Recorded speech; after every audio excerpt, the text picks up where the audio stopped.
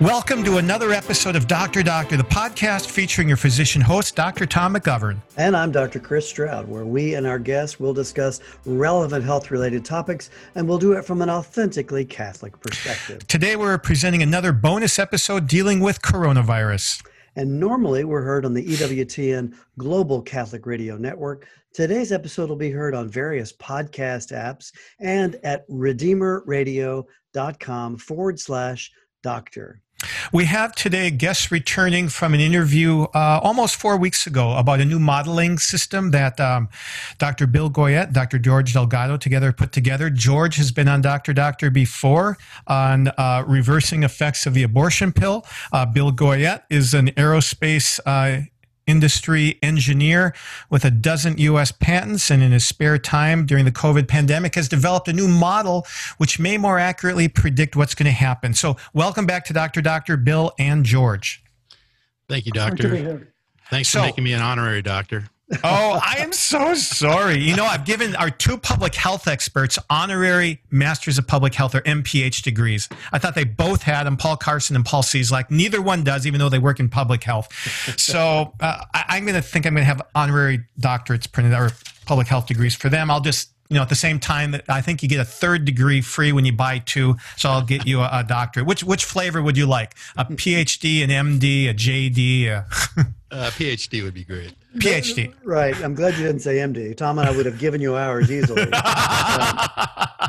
my spare time, I blow leaves out of the yard.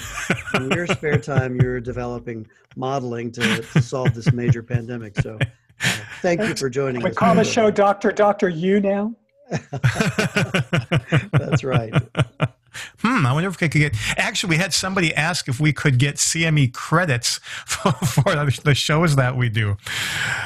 I wonder if we can. Anyway, so the first question I want to ask you two gentlemen is, what has most impressed you about the course of COVID-19 since the last time we met toward the end of Holy Week?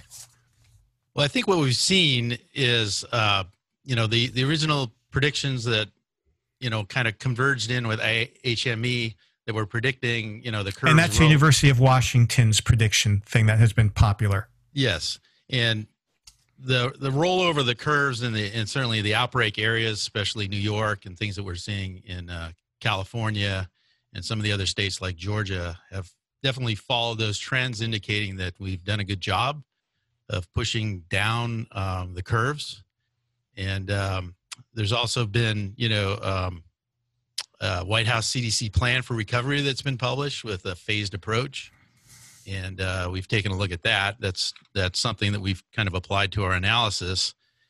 And there seems to be a shift now in terms of the media perception of what's next, what to worry about, and people are talking about a second wave. So that's one of the things that we're looking at.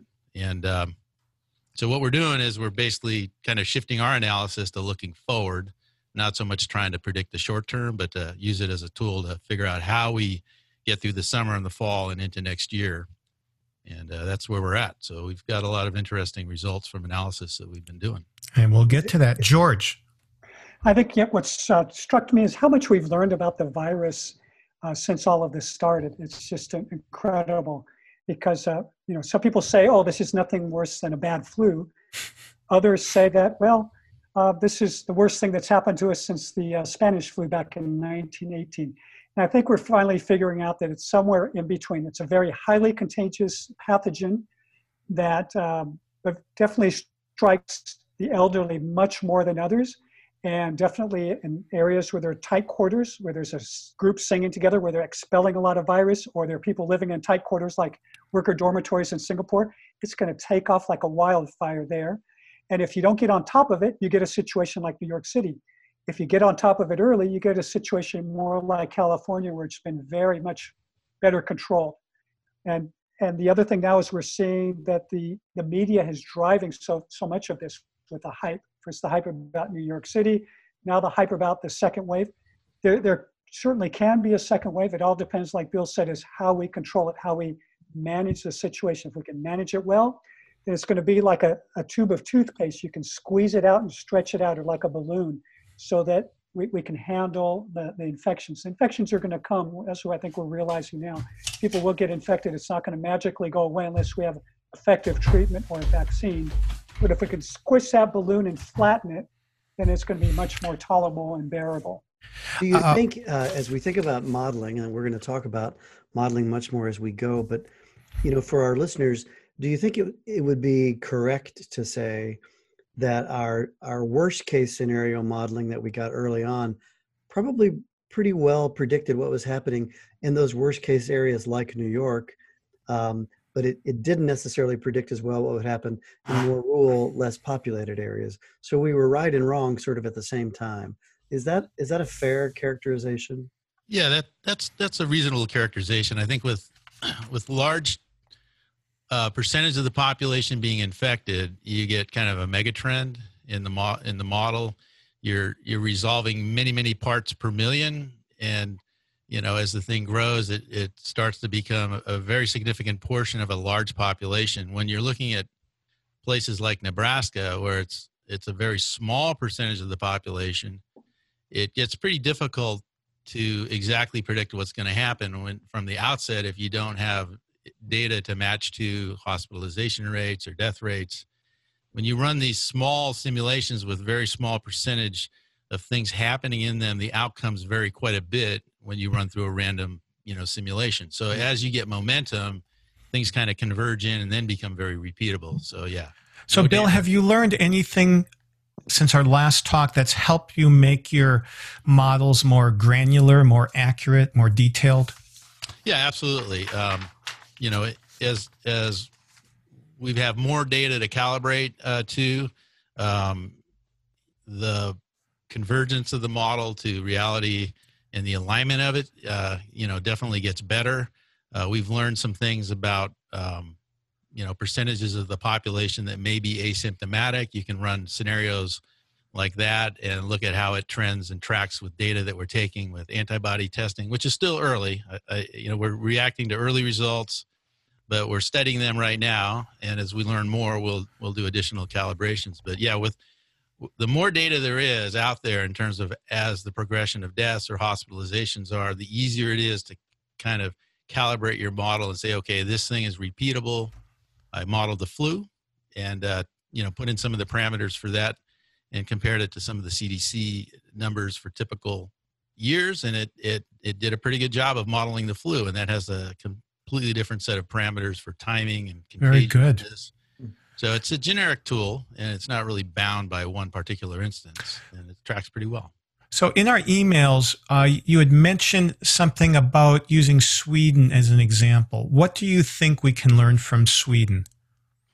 Well, Sweden's an interesting case because they didn't do a hard lockdown, but they did take significant measures after they got serious, like on March 13th, to discourage, social interactions and limit large crowds, and they encourage secondary school and workplaces to do remote learning or remote work.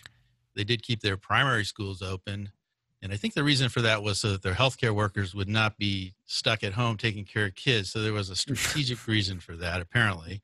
And they've been compared to Norway and Denmark, which are Scandinavian countries that had more severe lockdowns. But in looking at the curves for the death rates, when you kind of lay them alongside each other on a log scale and you marker the delay between infection and death, there's not too much difference between those three countries. I think that, Denmark, I think, has done a little bit better job overall, and Norway got out in front of it like a day or two earlier and a little bit more aggressively. But by and large, they're all generally following the same trend. I think Sweden just got hit earlier with a higher number of infected people in late February from, continental Europe. And that largely is the cause of the difference, not so much the fact that they're not being effective. So they match up pretty well with like a phase 1 or 2 of the CDC White House plan. So they're basically showing us that we can move into phase 1 with little risk because they have been effective. George? Yeah, I just wanted to also add that I think what Bill's model was able to give us that clue. It suggested that Sweden did get hit with more infections early on, which some of the other models won't be able to do that. Because if you have, it's like solving multiple equations, and if you have all the variables except one and you can give you that one. And that's one of the ways Bill was able to run it, to highly suggest that. Now, I just pulled up a couple hours ago. There was something published in Lancet yesterday by like the preeminent infectious disease epidemiologist, probably like the Anthony Fauci of Sweden. And he says that, and he's defending what Sweden has done. He says it's clear that a hard lockdown does not protect old and frail people living in care homes. Apparently, they were infected in Sweden. And he said a lockdown might delay severe cases for a while, but once restrictions are eased, cases will reappear. And then he said this, I'm really curious on your response to this. He says, I expect that when we count the number of deaths from COVID in each country 1 year from now, the figures or the death rates will be similar regardless of measures taken. What do you think? Is he blowing smoke? Is there something to it? Well, I think the first part of his analysis is I think pretty much spot on, that if you have these point sources of vulnerability in a high density nursing home or rehab facility where all it takes is one person to get in there, infect people, and since the timers are such that you don't know they have symptoms until it's too late, it spreads like wildfire, as George said. So what I would say is, yeah, I mean, even if you lock down, you still have those opportunities. You got to be very, very diligent. And we've seen this in multiple places, in New York, they're still wrestling with nursing home facilities being hit very hard. And I think going forward, as we've studied the recovery plans, one thing that we did look at in the phase 3 was that if you don't continue to provide some protection for those vulnerable groups of people that are, in a tight confined area like a nursing home, you're going to have a problem. So in our modeling, we've kind of said, hey, it probably makes sense to continue to protect and be extra diligent for those high sources of risk as the rest of the population gets back. So that's a little different than what's in the plan in phase 3. But as soon as we started analyzing it, that kind of jumped out that, yeah, those are continual sources of vulnerability, and if you let down your guard, you're going to see spot outbreaks. What about the statement that a year from now, he thinks the fatality rates will be similar in different countries, regardless of lockdown measures? I think he's probably right, barring any developments in vaccine or more effective treatments. Because remember, the longer we spread this out, the more time we have to develop effective therapies. Even in the short time now, our intensive care unit treatment has been better. Mortality has gone down. So we're learning how to treat the disease better. But if we have breakthroughs with some drugs, then it's a game changer. So barring that, I agree with him, but I think there's a lot of time where things could happen, can change the game a little bit. Yeah, the vulnerability will exist. And if the thing bangs around for a number of years, sooner or later it's going to penetrate into a vulnerable area. It's just a numbers game. So I would tend to agree with it, but I think George has got the right, if we end up with therapeutics or vaccines or other means of doing a better job of controlling this, it would be better. Something I think that it's difficult to show in the models. Tom and I have talked about this with several guests from across the spectrum, and that's sort of the human behavior component of what you might think of as quarantine fatigue. And that, it had everyone's attention and everyone was very diligent for a while, but it seems as every day goes by, as a people, we start getting less diligent. And by the time we start seeing huge second waves, for lack of a better phrase, it'll be too late to get people diligent again. But our success might lead to part of our failure because people are getting comfortable now and they're starting to feel good about it. Does the modeling take that into account, or is there any way to take that into account?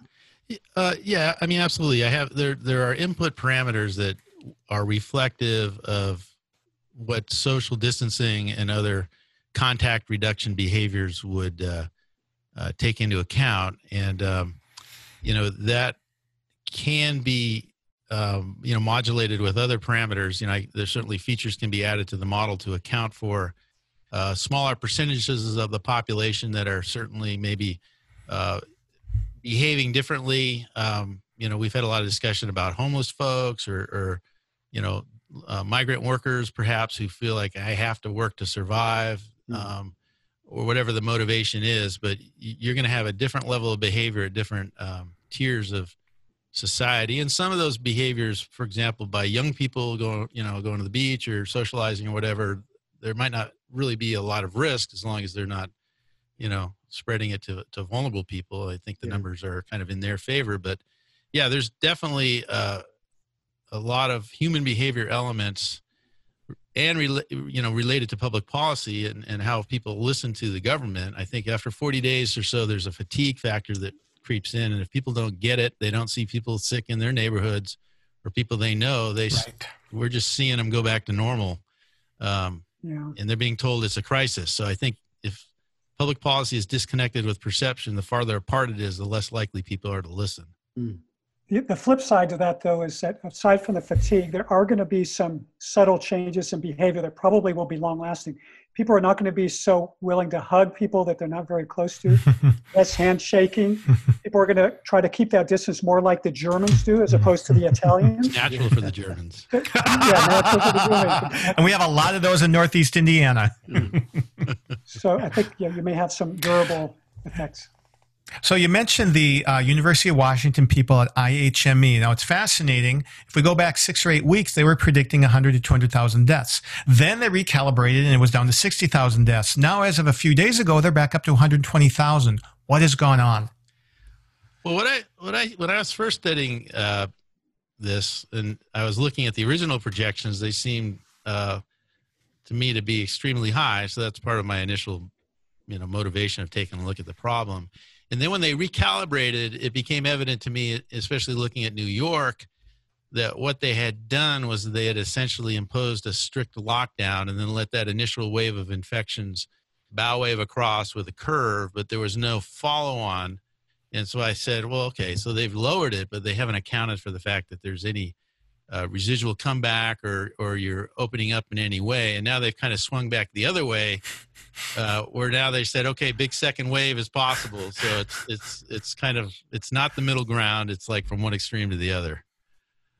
So you have redone your model looking at the 3-phase reopening recommended by the White House Coronavirus Task Force. For our listeners, can you at least summarize what those phases mean and then what your modeling shows? And we'll talk that through with you.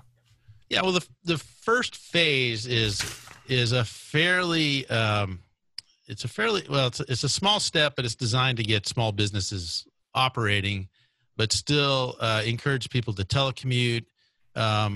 They haven't quite opened up the schools. They don't want to do that yet until phase 2. They want to make sure we're still being very diligent about protecting the vulnerable. And through all phases, they're encouraging a change in personal health habits. In phase 2, they open up the schools. That's probably the primary thing. They start to ease up on bars and restaurants a little bit, and still encourage people, who have, vulnerabilities to work remotely, and their employers to accommodate them. And of course, in all these phases, they want people who are sick to not, not go to work, to stay home. Phase 3 is more, more of the same, more easing restrictions on bars and restaurants, additionally allowing, larger groups of people to gather, and starting to encourage vulnerable people to get out there, which is one area that we think is probably more of a recipe for trouble. Of course, there's the personal liberty side to say, hey, if I'm a vulnerable person and I'm mobile and I know the risks, is the government going to force me to stay home? But a nursing home or where people have no control, that might be a different issue. And Bill, before you go on longer, I just read an article preparing for this out of Taiwan, and they had huge success in their contact tracing, but they learned something fascinating, and that is, regardless of whether somebody infected someone else when they were asymptomatic, pre-symptomatic, or mildly symptomatic, or very symptomatic, they all had equal amounts of virus that they were expelling. And what's more important is it looks like at least half of the people who were exposed and got it were exposed to people who had no symptoms. And after day 5 of symptoms, nobody in these first 100 patients contacts got it. So it looks like, which is very different from the original SARS. The original SARS, they typically weren't infectious until day 5 of symptoms. So contact tracing would do great for that, but it really limits the ability for this. Does your model take into that into account? Yeah, well, right now in the model, there's timers based on our understanding of the disease, and so when a person gets infected, they are not infectious until a period of time that might be 1, 2, 3 days. There's a randomization of that. And but when they have no symptoms, typically. But they have no symptoms, and then there's another timer that says after 4.5 days or so from being initially infected, they would start to exhibit symptoms, but again, that's randomized to some extent. So there's a period of time in the model where, there's several days, nominally 3.5 days or so, where they have no symptoms and they're spreading the disease. We can adjust how infectious they might be at that point in time with some parameters. The people are assumed in the model right now to be infectious, during the period of time that they have symptoms. So as we learn more, we can certainly make those adjustments. But and my main point for bringing that up is you mentioned the civil liberties kind of guy who says, well, if I want to put myself at risk, fine, but he's really putting other people at risk potentially too, and that's kind of the Catholic solidarity part of it. So that's correct. Yeah. How much of our country right now is in phase 1? Are there states in phase 1 right now? I think a significant portion of the states that have moved, to ease up and get businesses reopened, are moving to a phase 1 right now. California has not yet. They're planning on some phases opening up soon. I think. No, they'll start on Friday, May 15th, 8th, May 8th. Okay. Yeah. And they're using a little different terminology. In California, we're in stage 1 now, which is equivalent to pre-phase 1. Stage 2 will start on Friday, which will be equivalent to phase 1, more or less. So tell us, what do the models show about opening up? Well, what we're seeing in the modeling is that phase 1, since you're still doing a lot of the things you were doing during the lockdown, it's pretty effective, and it's very similar to what Sweden has done. It suppresses the growth of the virus, the multiplication factor, which is the number of people that an infected person would infect over the course of their infectious period, is well below 1, stays there. The reproduction number. Yeah, reproduction number. And once you get into phase 2, it's still fairly well suppressed.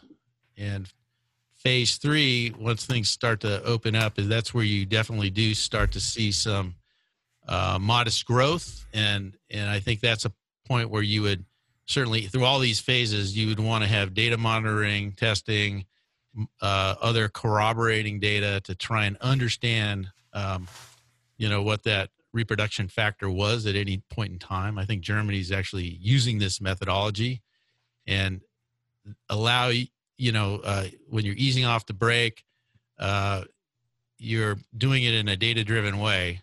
And if you have to do some kind of go-back things, it would be things that would be kind of designed to target high-risk areas, things that you had some causal reason to identify as key sources of risk or sources of the infection. But what we're seeing in the model is that once you get to phase 3, if you really want to keep it from, coming back in any significant way, you need to be doing some data-driven monitoring and decision-making as you ultimately return to normal.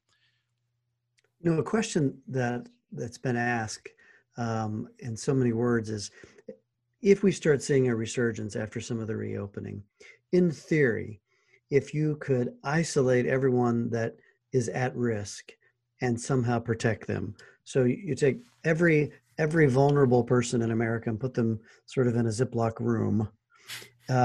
If every other person became infected, the death rate is going to be very low from the non-vulnerable people. would the virus run its course? I mean, could we do selective distancing, you might say, by just hyper protecting the at-risk people? Would that be effective, or do we know?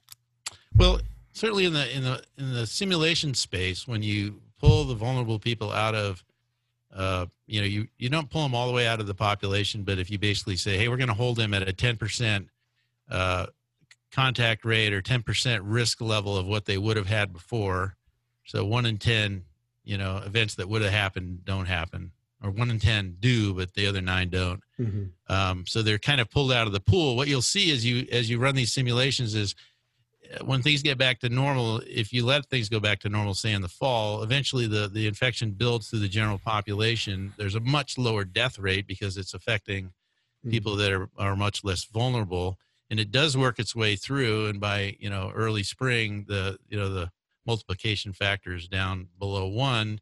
You've exposed a very large percentage of your population, and you've preserved about 85% of those vulnerable people from getting it, if you're able to keep that, contact rate at 10% of what it would have been.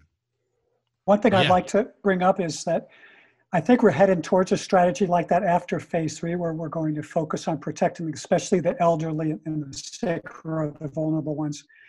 But we also have to look at the cost-benefit ratio.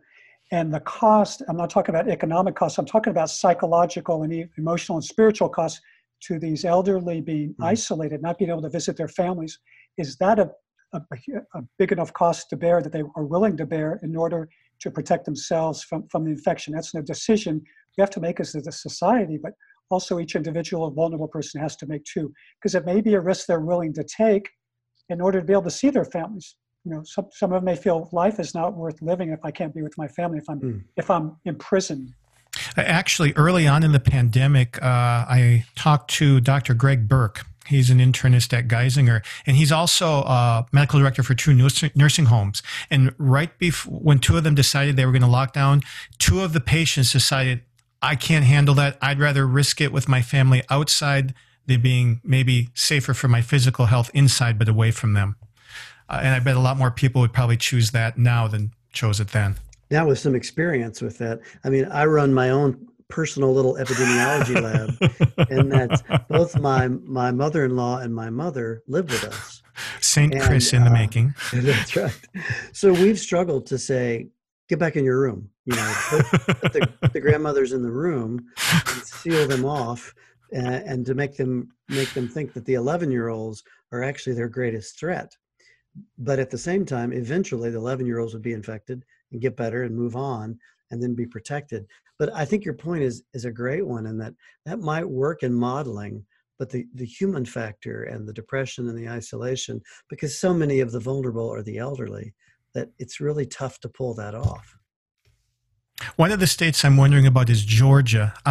Chris and I interviewed an epidemiologist this morning, and he said most of the states that have opened up have good data behind it for doing it. Georgia seemed to be the outlier. So what would you predict is going to happen there, where their numbers haven't gone down as much as some other places? Well, we took a look at Georgia, and I did, the Georgia Department of Health had, maybe early on they didn't, have a good comprehensive set of data, but I was impressed. I've looked at a number of, states and been tracking data, et cetera, but they have a pretty good accounting of cases and deaths, and they seem to be tracking it pretty thoroughly. And they definitely have, shown, that they've gone over the top of the curve. They were hit really hard early on in the southern part of the state that, there was a funeral, and the pastor, I guess, was sick, and he was probably hugging everybody and consoling everybody, and they had like a whole bunch of people got sick and died as a result of that. And that was fairly early on in their curve, but at least our assessment of it in terms of just the raw numbers is that they are definitely over the hump in terms of where the curve is. I know that in greater Atlanta area, they did declare a state of emergency pretty early. So there's kind of 2 parts to Georgia. One is rural Georgia, and the other is the greater Atlanta metro area, which is kind of like LA. It's kind of spread out, a lot of traffic, a lot of people. And, it seems like they've done a pretty good job overall, with the exception of the the spot outbreak stuff, which I think is largely damped down. So I honestly don't think they're in bad shape. The rural. My daughter lives in Atlanta, and she interacted with some folks that live out in the in the more rural part, and basically she commented, and she was kind of in quarantine, but they're like, hey, what's going on with this virus thing? They're not really, it was kind of like in Nebraska or North Dakota or these places where, farm towns and things like that. It's just not a big thing like it is in the big cities, but they don't have a lot of contact the same way. It's not as dense. So I think the risk there is low, but yeah, our assessment of Georgia is that it's actually in pretty good shape, and if you look at the lessons from Sweden, they can start down the path of the phase 1 with minimal risk. I think part of it is they've got to be able to get people to say, okay, phase 1 means this, these things we want you to do, other things we're going to hold on that, and getting people to sync with the program. I mean, that's probably the challenge. You can't go from phase 1 to phase 3 or nothing and have this work. So we can't just assume we're back to normal as soon as anything is relaxed, which might be a danger for some. So, Bill, modeling involves numbers. What are some numbers for the future that are worth sharing?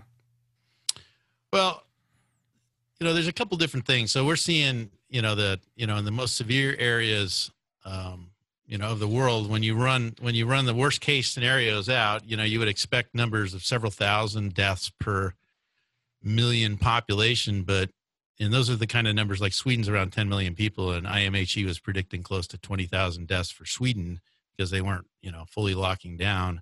And in reality, they're about 2,000 deaths. So, they're running right now, a few hundred per, like 283, deaths per million people. And even Italy and Spain, they're up in the 600-700 range. We haven't really seen a country go like over the top with so there seems to be either a combination of a saturation effect, or at some point when people start dying, the behaviors change and the thing stops. It doesn't, so there is a reaction element to that. For second waves, I took a look today at the case of Georgia, actually, because that was of interest to me, and what the IMHE was predicting, and they were predicting a very wide range of future outcomes for Georgia, from hardly anything, which is what I would predict if we actually do an orderly 2 month of phase 1, 2 month of phase 2, just kind of trace low level the deaths, to deaths that could peak up as high as 200 per day. And I think their first wave was around 30 to 40 per day.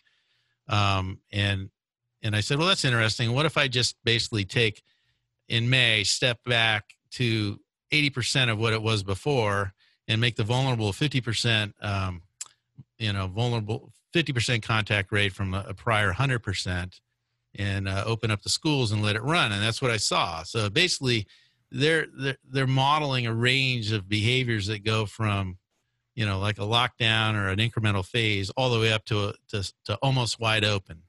And so I guess that's, if you're going to make a prediction and say, well, the range is from, all to nothing, I guess that would be a way to hedge your bets. But it really depends on how the individual states and the people alter their behaviors as they go through this recovery phase. And I think right now people are hearing, oh, it goes from 0 to 100 miles an hour, and there's no in between. There's no communication right now, the common sense communication saying, here's where we are, here's why we need to do this, and here's how it's going to play out. I think the communication is very, very poor, and it could be improved a lot. I think if people understand, they'll be much more likely to buy in to reasonable things. Well, it comes as no surprise to you, I'm sure, that a lot of our listeners are worried about, will they ever get to go to Mass again? Tell us, about the risk of things like church and maybe other crowded events could be or may be as safe as some of the things that we tend to think of as safe now, like maybe the grocery store and others. Help us understand what that looks like as we try to approach that aspect of normal life. Yeah, we've been looking at that actually, especially here in California, where the bishops are kind of dragging their feet and the governor is not allowing religious gatherings. And of course, going to the grocery store is allowed, and they have certain precautions there. You try to stay 6 feet away. But if you look at the grocery store, the average grocery store in the United States gets 1,000 customers per day. And so if you figure maybe there are 25 customers in the grocery store at any one time, but you go in there, but people have been touching the merchandise, looking at it, putting it back on the shelf. So the merchandise that you actually pick up has been touched probably by hundreds of people in the last 3 days, and the virus probably lives about 3 days on smooth surfaces. And then you put it in your grocery cart. The grocery cart, they've probably cleaned the handle, but they probably didn't clean the carriage part. So you put it in there, so other things have been there, and you have then cross-contamination. Finally, you get to the front, and you put your merchandise on the turnstile there, on the conveyor belt, which may or may not have been wiped. Now, the clerk has gloves on his hands, but he doesn't change his gloves between each customer, right? So what's that means the benefit? He's touched all the items that have been touched by other people. So you can see there you have a multiplication effect. Not to mention that in the grocery store, they're trying to control traffic, and some of them with one-way flows, but the aisles are not designed for 6-foot distances. People really go where they want. So we accept that risk, and I think it's actually a pretty acceptable risk. But now compare that to what we could do in our churches, where we could have families sit together, 6 feet between families, maybe have the spacing so that it's every other pew, so there's 6 feet between front and back. And you have them sanitize their hands before they go in, maybe self-administer a questionnaire. Have you been sick? And if you've been sick, then you go away. And you have them come into the church, kind of the way we used to load airplanes in the past. The front rows first, and then the next people come in. And then once they're set, then they are sitting there. They're not touching everything that everybody else is touching. You have all the missalettes and the booklets out. So you can that touching factor is probably decreased by 75%, you can say. And then the fact that they're not moving around, they're staying stationary, always 6 feet apart. The only time they move is the Catholic Church is to go to communion. We have them come out by family, and you keep the 6 feet distancing. The interaction with the priest is only going to be a few seconds, so the 6 feet don't matter there. The priest is very careful about putting the host. If there's an inadvertent touch, then the priest immediately re-sanitizes his hands. And they go back to their pews. You have the mass shortened, maybe a 10-minute or 5-minute homily, no singing, because singing can aerosolize the virus. So there you've decreased the risks considerably. Now, the person-to-person risk that you have in the supermarket, which is very uncontrolled, you eliminate that by, first of all, having the 6-foot spacing. People are stationary. Then the exit, you have the people who are closest to the door exit first, row by row, and then you move up until the farthest away, and when they leave, they go in their cars, they don't congregate. So I think you've eliminated the person contact there by 75%. So if we say that, let's say in the typical church starting out, let's say we would have 100 congregants, compared to 25, that's a factor of 4 where the church is going to be riskier, right? But then you multiply that by 0.25 for not touching everything, and then multiply it by 0.25 again for everybody staying still and not moving around. So you end up with a factor of actually 0.25 of the risk in the church compared to the grocery store. That is 25% of the risk of going to church compared to the grocery store. So I think going to the church is going to be very, very safe. You can also apply this to a restaurant where they're very careful in how they seat people. They seat people 6 feet apart. And I think you could see that all of that becomes a very safe endeavor. Even sporting events, you could take it to that. You'd have to have stage seating in sporting events. You probably would definitely have to make sure they wear masks, because people get excited in sporting events. They start yelling. That could aerosolize the virus. But if you have the 6-foot spacing and the very careful seating, I think you can make that a very safe occurrence too. Well, I don't know about your parish, but at my church, if we convince people not to sing, they'll never sing again. Bill and I were joking about that. Yeah, I've been beating my children for 22 years now to force them to sing and the mask parts. No, Culturally, we you're may always never going to get say back. it's safer not to sing. That's going to be the new comeback line. But it was interesting in the interview Chris and I did this morning with Mark Strand, who is an evangelical. He said he was delighted in the Catholic tradition that we can actually have liturgies without singing. So it's so funny. He said Protestants can learn from Catholics how not to sing, and Catholics can learn from Protestants how to sing. So I thought that was a beautiful moment. And the other things we would eliminate to make it safer, by the way, would be no kiss of peace Right. and no holding hands. So Right. those things, some people might like that. Yes, some people would like that. No, that's very good because this is high on all the bishops' minds right now.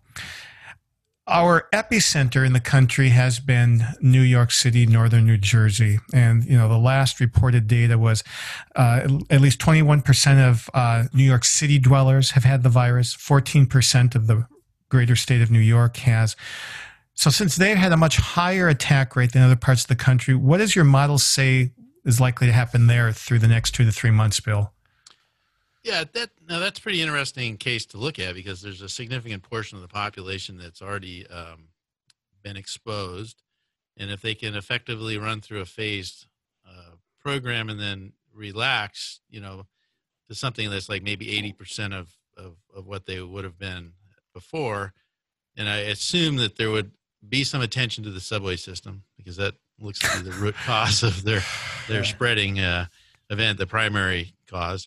Their comeback, second wave is actually fairly benign. Relatively speaking, it's similar to about the same peak as a typical flu season in terms of pneumonia and influenza cases that require hospitalization. Perhaps it might be a little bit wider with a little bit more death, but it kind of shows that in the case of New York, it's not like what I would call total herd immunity, but the virus definitely is not going to be able to get traction as it did the first time around because of the significant portion of the population that's been already exposed or infected.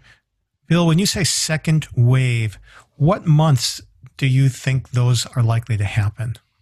Well, if we ran a 6-month period of a phase 1, 2, 3, 2 months per phase, and then sometime in November, they kind of went back to kind of the post COVID recovery plan model, which would include some, reasonable things carrying forward. It peaks out in about, the February, January timeframe, early in the year. It's kind of coincident with the flu season. There's probably a lot of people actually, if it's doing that thing, there are probably a number of folks that would probably fall into the dual infection category. It's hard to tell. I don't know how that would play out, but I think that the key though for New York to actually work through these phases successfully is they've got to figure out how to get their mass transit system back online and yet drive the risk of infection down to like 10% or something of what it would have been. Probably means masks on the subway, discourage people from talking while they're riding to minimize the aerosol effect, sanitizing, the cars at the end of each run, and handing out free masks or whatever it is to make it really easy for people to do that. And they probably need to do some kind of not personal surveillance, but surveil, they've got cameras there. They can kind of tell how the compliance factor is and modulate their education and the things they do to encourage people to follow the rules. It seems like the subway is a big deal. And that's, if they solve that problem, they're probably in pretty decent shape. And I think probably they're going to have hand sanitizer stations right before each train. If people sanitize their hands before they get on the train, that could have a big difference because touching the fomites, it's a big difference. Yeah, it's most likely we contract the disease with our hands touching something and then touching our faces than somebody coughing or sneezing on us. Isn't that right? Right. Bill, you have a website, covidplanningtools.com, correct? That's correct. What can listeners find there? Well, we built the site primarily to be an information repository for a combination of things. So we've got descriptions of the model and the underlying engine and how it's constructed, a little more geeky stuff, for the folks interested in math and numbers. We have a section where we've done case studies that were kind of done on the initial outbreak. These were initial runs that we did to calibrate it against, things that were happening in New York, LA, Nebraska, San Diego, Sweden. And we've now pivoted to building a series of recovery models that look at different scenarios where we apply the phases of the recovery plan. And, right now it's based on the CDC White House document, which is largely consistent with varying adaptations of that are being used by the different states. They might have slight differences, but in general, it's the same. So, Bill, do you think that we're going to have conferences again anytime in the next 3 to 4 months? When would you feel comfortable planning to attend a national conference again? Yeah, so that's a tough one. Like George and I both are, I'm the chairman of the board for Cultural Life Family Services, working with George. He's the medical director, and we have a large event every year, 500-600 people. It's scheduled for October, and we're not sure if we're going to be allowed to have that conference. And we're trying to figure out, what do we do? Do we have a live stream event? How do you raise money doing that effectively? I don't think you're going to see large events where people interact and, congregate in small groups and socialize that, are significant in size like that for a while. I don't see that happening. I think it's going to be until next year when we get back to that. And that's not because we might come up with a rationale for it, but I think that's definitely one of those phase 3 plus type of activities, a large interactive social event. And maybe people can do those without touching each other or creating opportunities to spread the disease, but it would be a much different event than what they typically Well, culturally too, it would defeat the purpose of the event itself, really. Yes. That's why we go to those meetings, to connect with Correct. colleagues, and that connecting often involves 10, 12 people at dinners and small groups and a lot of handshaking. So even if a particular venue allowed it, you have to ask, well, should we? Even if it were allowable, it may not be smart. It's challenging. One of the things that you mentioned that you wanted to talk briefly about was the relationship between public policy and public perception. Yeah, so I think we've had a lot of background. There's a group of colleagues and people that are supporting us on this project. We have several epidemiologists. We have, MDs. We have economists and other folks. And there's been a lot of background conversations. And one of the things that was brought up, was that, for example, in California, the example of the beaches, right? So the evidence that if you actually look at what actually happens on the beach, you've got sunshine, people tend to spread out. Actually, they're not crammed together. Maybe like on Coney Island, people cram together, but in California, it's more spread out. And it's kind of clear that on the risk factor scale that George was talking about with churches, the beach would be even like way less risk than going to the grocery store. And yet, there was kind of an effort to shut the beaches down, and, the standoffs with, people protesting and whatnot. And I think if the government and the policies kind of get grossly disconnected from common sense, then people lose faith and confidence, and they start not to believe anything. And there's a lot of hyperbole and other things being thrown around here. So I think public policy and clarity and understanding the rationale all need to go hand in hand, and there needs to be some clarity. And I think that's largely missing from a lot of the discussion. So I think that's what we would really encourage, that, you have a data-driven approach, you understand the root causes, you have your best estimate of what the right thing to do is, and you get buy-in from your population. And in general, I think that's the best recipe to be successful with something like this. If something worse comes along later and people go, well, last time they told us it was going to be the end of the world and nothing happened, and they don't react, it could be a disaster if there's something that actually turns out to be more virulent, more fatal, affect the kids, whatever it is, right? It could be much worse. So. Bill, I know that in our state where Chris and I live, of Indiana, the curve seems to be mostly a flat-topped mesa or plateau right now. And I've noticed some other states look like that too, especially if you pull out their big cities. When or do you anticipate that those numbers are going to go down? How fast will they go down? And what will be kind of a new normal through the summer and early fall in terms of percent of cases compared to max number of cases? Yeah, that's an interesting question.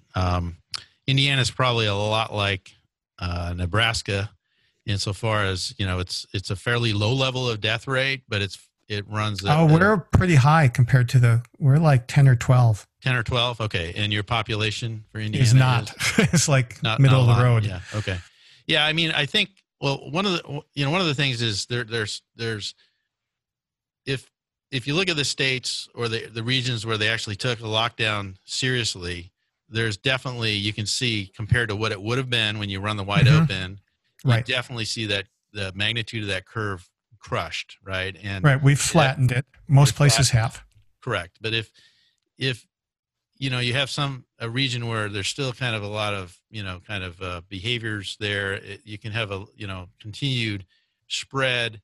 And when I modeled LA, initially I modeled it and it didn't kind of reflect their plateau. And then when I kind of loosened up on the restrictions, and then when people started dying, then I tightened them up, you actually traced out the curve they saw. So you're trying to, model social behavior now at this point, right? And try and guess what a population is doing. But generally speaking, if you have a low rate, it means there's stuff going on underneath that's continuing to spread it. It's not really growing significantly. In some states, it's probably flat, but if you didn't know about COVID, you would say, well, we kind of have some people randomly dying from some flu-like thing. It's not a huge bump, but it's kind of a low, flat thing. It'll be interesting to see how that plays out because it's all really tied to behavior, right? The other thing I think the listeners should know is that we really need to know which numbers we're looking at. If we're just looking at test results, those are going to continue to rise because we haven't yet saturated sort of the test market. We're testing more and more. It's more important to look at hospitalizations and deaths. Right. Yes. And those are the ones that are really looking flat, and that's very important to keep in mind. Well, as we end up here, what final comments do you want to leave with listeners? George, you go first. Okay. Well, yeah, I think I want to be reassuring that our measures have been effective. They've come at a price. We've talked about some of that price, but also an economic price. So it's time now to start easing up. But we can't let the sensationalization of the media scare us when we start to see more cases, more deaths. We will see them. We have to expect it. And so it's going to be a kind of a throttling situation where we're eased up enough to get everything back on track, but to an acceptable amount of disease spread. And then when we fully take the brakes off, probably when flu season comes around, like Bill said, we're going to see that double flu season. We're going to see the COVID and the flu. We're going to have to be ready for that. I think our hospitals will be able to handle that. It'll be like a double flu season. And then into the next year, we'll see, again, some trailing off again until we can hit herd immunity or until we develop effective therapeutics and hopefully a vaccine. Yeah, and I would follow on from what George is saying. If we are able to develop effective therapeutics, that's kind of a game changer insofar as if you were able to reduce the number of people that die or would have died by a significant percent, I think that would certainly change the story and the situation. A vaccine, obviously, but that might be a ways out. Sometimes that takes years from what we see, but that would be awesome. I think that we need to really move to a data-driven model that allows us to make decisions, and understanding the multiplication factor of the disease is probably the key thing. Germany seems to be doing that. So if you get enough data and you're looking at things like cell phone mobility, you're looking at maybe monitoring your mass transit system for compliance with your policies there, because that's a big area for spreading. You're able to corroborate all this data, including the death and hospitalization, to understand exactly where you are with the disease at any point in time. You can have sound public policy based on data, and I think it needs to be presented to the population so that they can understand it and buy in. And I think that's the best recipe for success. Bill, George, thanks for being with us on another episode of Dr. Doctor. Thank you, listeners, for being with us on Dr. Doctor, the official podcast of the Catholic Medical Association. And please share the good news of Dr. Doctor, of course, remaining 6 feet away from those you share it with. Invite your friends to listen to us on your favorite podcast app or at redeemerradio.com/doctor. This is Dr. Tom McGovern. And I'm Dr. Chris Stroud, and we're signing off until your next dose of Dr. Doctor. Dr. Doctor is the official radio program of the Catholic Medical Association, whose members are dedicated to upholding the principles of the Catholic faith in the science and practice of medicine. The views expressed on Dr. Doctor do not necessarily represent those of your co-hosts or the Catholic Medical Association. Find our past episodes and keep up with the latest from Dr. Doctor by subscribing in your favorite podcast app and following us on Facebook. Get links to follow and subscribe or submit a question for our doctors by texting the word doctor to the Holy Cross College text line at 260-436-9598 or visit redeemerradio.com/doctor. Abortion, pornography, embryonic stem cell research, corporate contributions to Planned Parenthood. Do you invest in companies that are engaged in these practices? The Ave Maria mutual funds do not, and their investment portfolios reflect that. Ave Maria mutual funds are managed to conform to pro-life and pro-family values. Long-term investors can invest in the no-load Ave Maria mutual funds. You can learn more about the Ave Maria mutual funds today at 866 Ave Maria or visit AveMariaFunds.com.